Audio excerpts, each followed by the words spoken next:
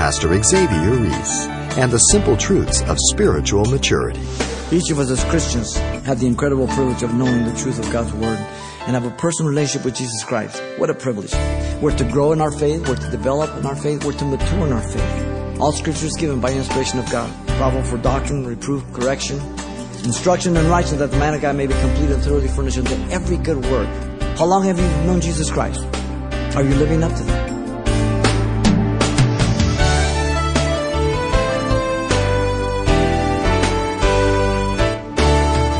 Welcome to Simple Truths, the daily half-hour study of God's Word with Xavier Reese, Senior Pastor of Calvary Chapel of Pasadena, California. What does it take to play your heartstrings? In other words, how deep is your love for your friends and family who do not yet have a saving relationship with God?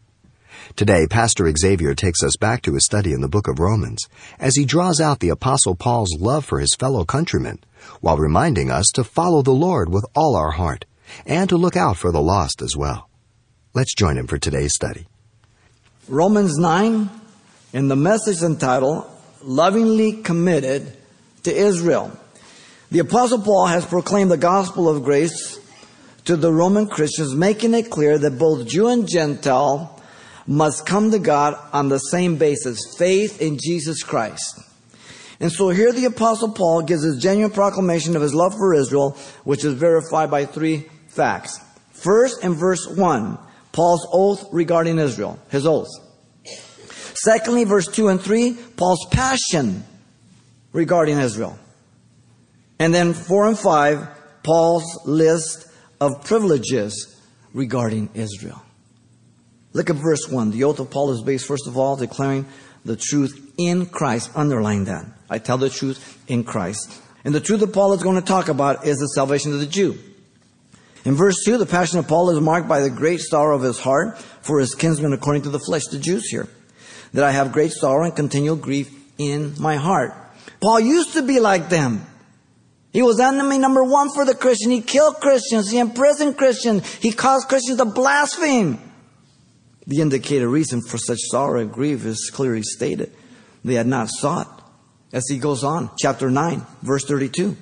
They had not sought salvation by faith but works. That's his pain. In chapter 9:33, they stumbled at Christ. In 10:3, they were ignorant of God's righteousness and seeking to establish their own righteousness, therefore not submitting to the righteousness of God. What pain in the heart of Paul.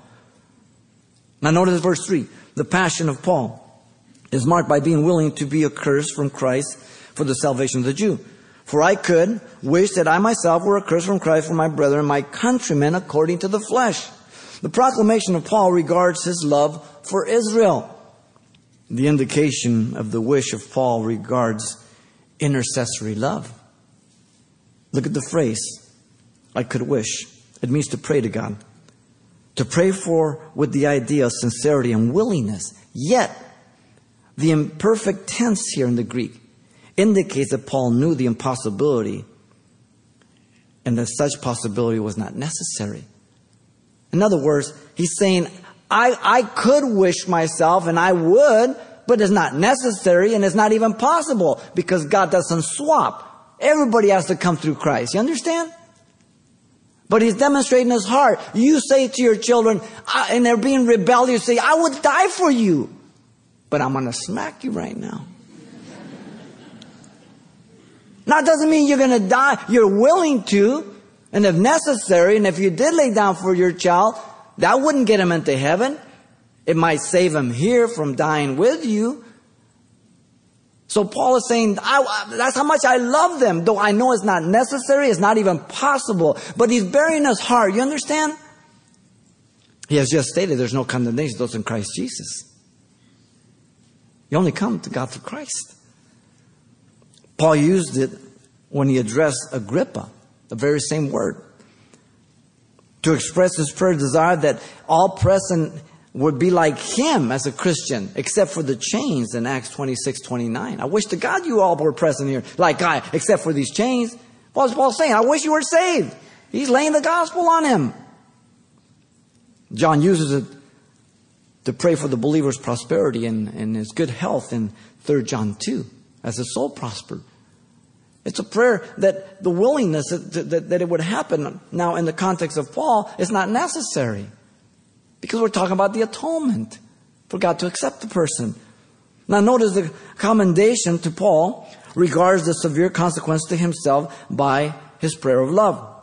And the petition is a demonstration of his selflessness, evident of the extent of his love for Israel, as I said, for his kinsmen, which is Israel, for his brethren, which is Israel, according to the flesh, which is Israel.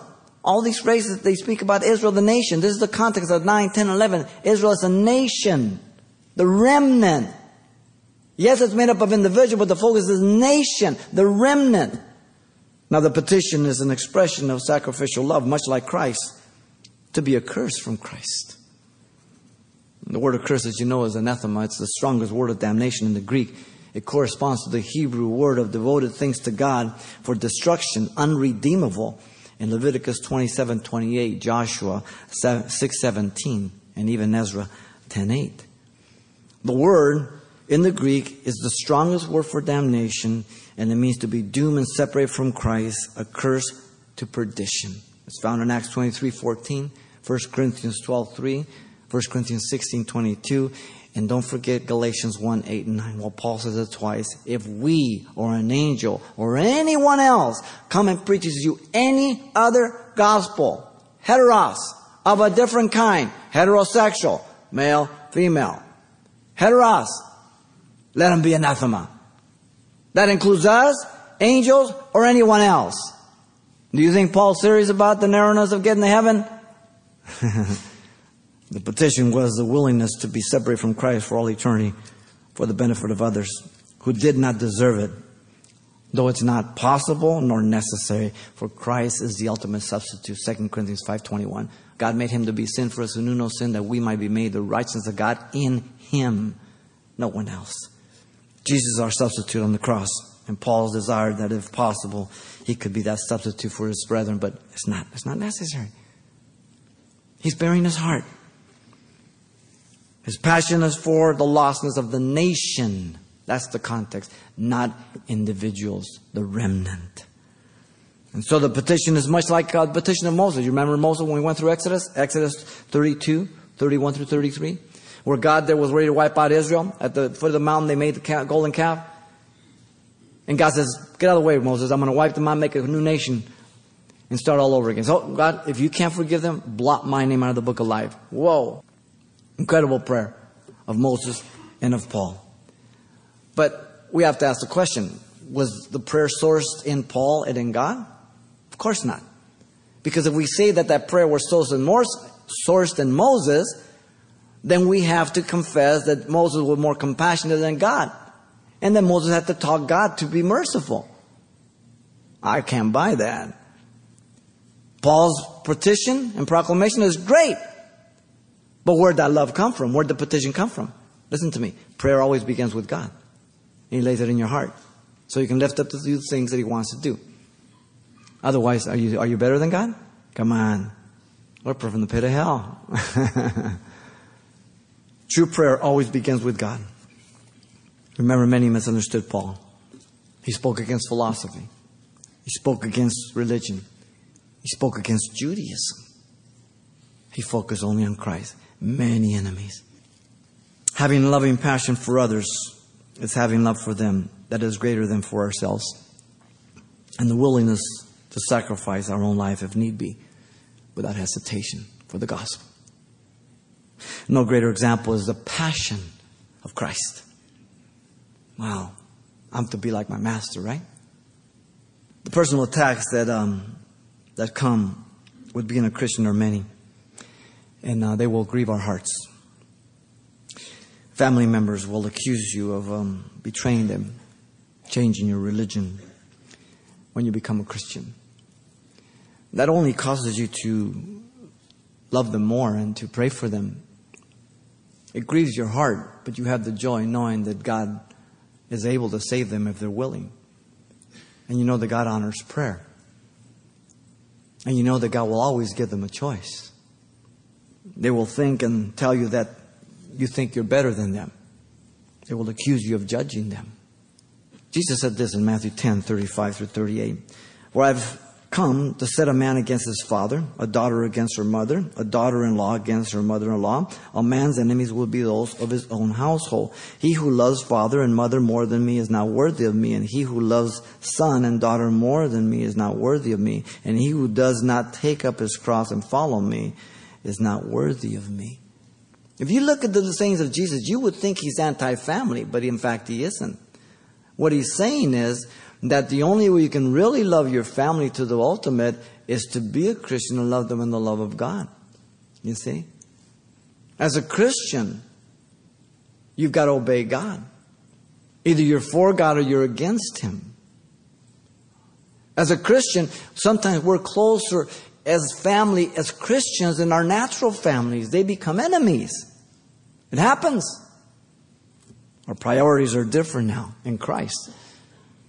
Matthew 12:30 says, he who is not for me is against me, and he who does not gather with me scatters.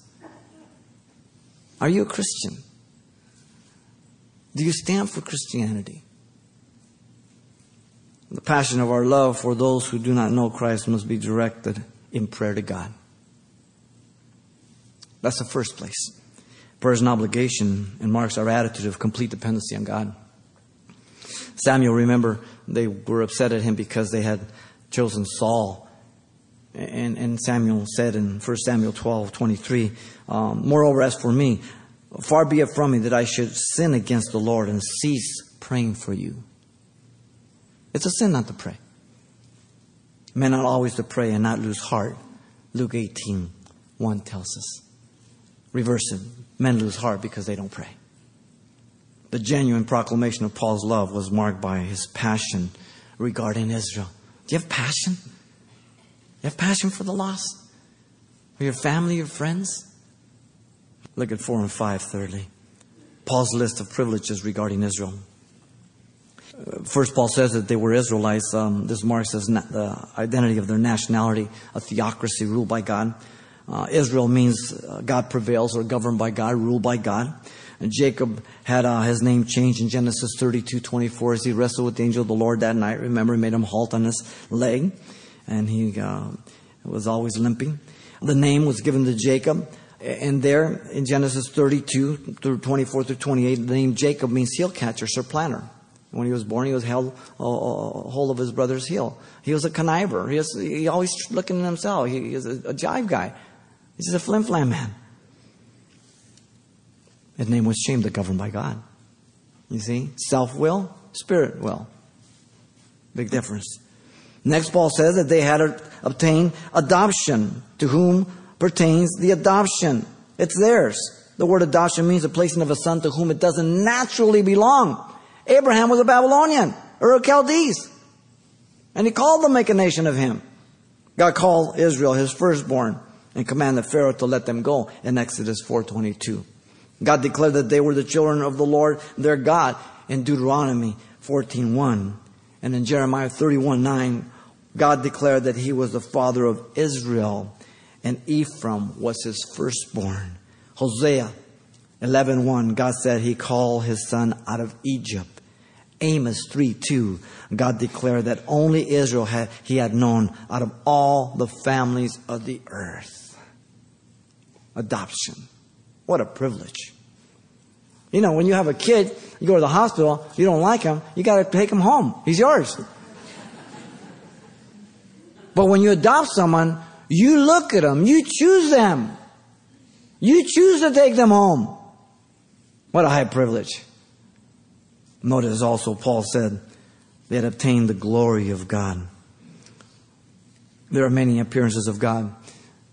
Some visible manifestation to give evidence of His presence, called theophanies, the cloud, the fire, stuff like that. That's a theophany. Opposite to that, they're called Christophanies, when God appeared in a human form as an angel. And those are called Christophany because that's an appearance of Christ in the Old Testament. John 1:18 says, no one has revealed the Father but Jesus Christ. So whenever God appears in the Old Testament as the angel of the Lord, that's Jesus Christ before the incarnation. All right? But the theophanies here, the reference to the Shekinah glory. that we read about in the Old Testament. The angel of the Lord appeared again in the burning bush, a theophany, Exodus 3:2, in the fire. The Lord led the children of Israel through a pillar of fire by night, a cloud by day, Exodus 13:21. Nadab and Abihu and the 70 elders of Israel saw the glory of God and the mountain, and they ate and they drank with God, Exodus 24:10. They saw some manifestation of theophany, because no man can see God literally and live. But they saw there was something. He veiled himself with the cloud, with the fire, to give the evidence that he was present. At the raising of the tabernacle, the cloud covered the tabernacle, as you know, in Exodus 40:34 through 35.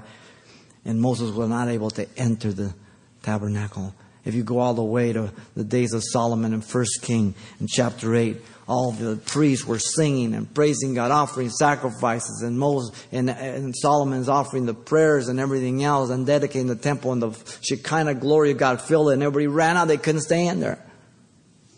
The glory, that belonged to Israel. And then Paul says they obtained the covenants. It's plural. Now he's talking basically about patriarchs, but if you go, the first covenant he made was Adam and Eve. They weren't to eat of the fruit of the tree, right? That's a covenant. They disobeyed. Noah covenant. Get in the boat. I'll save you. The whole world died. I will not destroy the world again by fire. Genesis 6 through 9. Then the covenant of the patriarchs. God made Abraham to leave his family. Called him out. Didn't make him, but called him out. And he came. God would make a nation of him. Genesis 12, 1 through 3. He elaborates and expands it in Genesis 15, 18, and many, many other areas through Genesis. God made a covenant with Isaac that he would be the heir according to promise. God made a covenant with Jacob through his sons. Genesis 28. Abraham, Isaac, Jacob. If we keep on going, after the patriarchs, you have the covenant that God made with David in 2 Samuel 7, that it would be through his seed that the Messiah would come. And then you have the new covenant with Jeremiah, Jeremiah 31:31, Ezekiel 36:26, the new covenant that we have entered into. Yet that new covenant still is going to be fulfilled with Israel. The book of Hebrews speaks about it. Jeremiah speaks about it. When Christ returns, they will accept their Messiah. And then notice Paul says that they had obtained the giving of the law. All these are the great privileges of Israel. The law was given to Moses at Mount Sinai for the benefit of society. Exodus chapter 20, Deuteronomy 5, the 10 words, the 10 commandments. The vertical relationship first, then the horizontal. The statutes, the judgments, the ordinances. Book of Exodus, book of Leviticus, Deuteronomy, the second giving of the law. They go over them again. The law was to be a tutor to bring us to Christ, Paul says in Galatians 3:24. It was to fade away like the veil over Moses' face. It was temporary. Everything in the Old Testament spoke of Christ. In the volume of the book, it is written of me to do your will, O God. The book of Hebrews says that, chapter 10, verse 5 through 7, quoting Psalm 40, 6 through 8. Everything in the Old Testament. In fact, John tells us the testimony of Jesus is the spirit of prophecy, Revelation 19:10. Every article in the tabernacle, if you were with us when we went through Leviticus, speaks of Christ. The wood spoke of his humanity. The brass speaks of judgment. The silver speaks of redemption. The gold speaks of deity. You have God who's going to become man, become the sin of the world, be judged by God, the Father, upon the Son, to redeem mankind. Amazing. Who did it belong to? Israel. Then Paul says they had obtained the services of God. The service of God deals with the Levitical tribe, chosen to serve the tabernacle. You have the tribes. There were 4 families in that tribe. You have the Merarites, the Gershites, the Kohathites, and the family of Aaron, who was the high priest, to be the mediators, the go-betweens, to offer sacrifice, and to bring reconciliation between man and God until the ultimate high priest, Jesus Christ. The book of Hebrews clearly is the interpretation of the Old Testament, as the commentary on the book of Leviticus. It is the fulfillment of it. Everything in the book of Hebrews says everything pointed to Christ, shadows of things to come. The promise regards the incarnation. In the beginning was the Word was with God, and God was the Word, and the Word became flesh and beheld His glory, His only begotten of the Father, full of grace and truth. John 1:1, 1:14. Wow! The phrase teaches the faithfulness of God. It relates to the ancestry of the patriarchs, the fathers, the line of David. The title Christ is anointed Messiah. And then notice, Paul says they obtain God in their midst. These are all the privileges. Who is over all, the eternally blessed God. Amen. Who is over all? He's all powerful. He's all present. He's all knowing. Who is eternal? He is without beginning or end. He dwells outside of man's time domain. Eternal present. Who is God? This is one of the strongest statements of the deity of Jesus Christ in the Scriptures. Literally, the Greek translation of this is, who is God over all, blessed forever, or the one who is above all, who is God. That's who became flesh. God. He is creator of all things. He's controller of all things. He is provider of all things. And He is a redeemer to reconcile all beings. He is a judge of all sinners and saints. No one above Him. And so Paul acknowledges all these things he has stated as preparatory, as privileges given to Israel, that they received their Messiah. But what did they do? They rejected Messiah. He's going to go on to say this. But he wants to make it very clear that what he's going to say is out of all love and compassion and passion for Israel to be saved. Their privileges brought responsibility. Clearly throughout the Old Testament it was stated. Listen to the words of Jesus, Luke 12:48. For everyone to whom much is given, from him much will be required. And to whom much has been committed, to him they will ask the more. Each of us as Christians have the incredible privilege of knowing the truth of God's Word and have a personal relationship with Jesus Christ. What a privilege. We're to grow in our faith. We're to develop in our faith. We're to mature in our faith.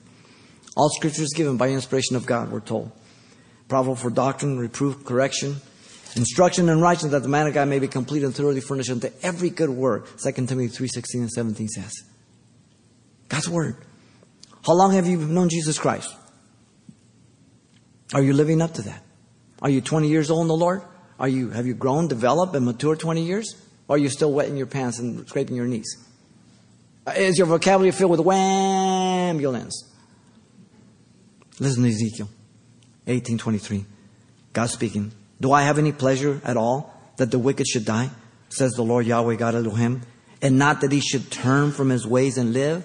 Why? Why would you die? Turn and live. That's God's plea. That's our plea. Not because we think we're better. Not because we think we are elite. No, we're just like you. We used to be lost. Now we're saved by the grace of God. It's the passion of the believer. Here's Paul laying it out. The genuine proclamation of Paul's love was marked by his list of privileges regarding Israel. If you're here, you don't know Jesus Christ, and you've been hearing the gospel for years and you keep rejecting, that privilege is marked against you. Every time you hear, your heart gets harder. If you hear it one time, that would be sufficient to incriminate you, to judge you. Wow. This is Paul's genuine proclamation of love for Israel, verified by the three facts: Paul's oath regarding Israel, Paul's passion regarding Israel, and Paul's list of privileges regarding Israel. Listen to me. Paul is saying, you're busted. Now let me show you how you're busted. And he's going to go on. But love is not the issue. It's the sin against love by the land, by the nation of Israel. Sinning against God's love of all He's given to them. Wow. Pastor Xavier Reese with a powerful reminder of the danger of refusing the love of God for salvation. And if you'd like a copy of today's study to dig deeper, or perhaps pass on to a friend, it's titled Lovingly Committed to Israel. You can request a CD for just $4. And by the way, this will include everything we heard the last time we were together as well. So once again, the title to ask for is Lovingly Committed to Israel, or simply mention today's date. You can request your copy by writing Simple Truths, 2200 East Colorado Boulevard, Pasadena, California, 91107.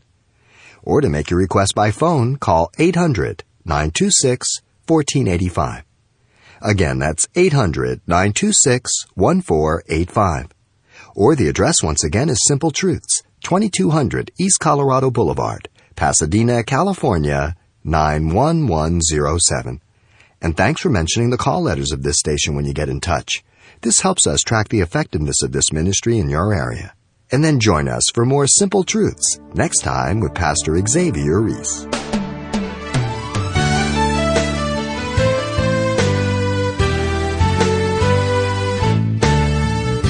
Simple Truths with Pastor Xavier Reese, a daily half-hour broadcast, is a radio ministry of Calvary Chapel of Pasadena, California. www.calvarychapelpasadena.com.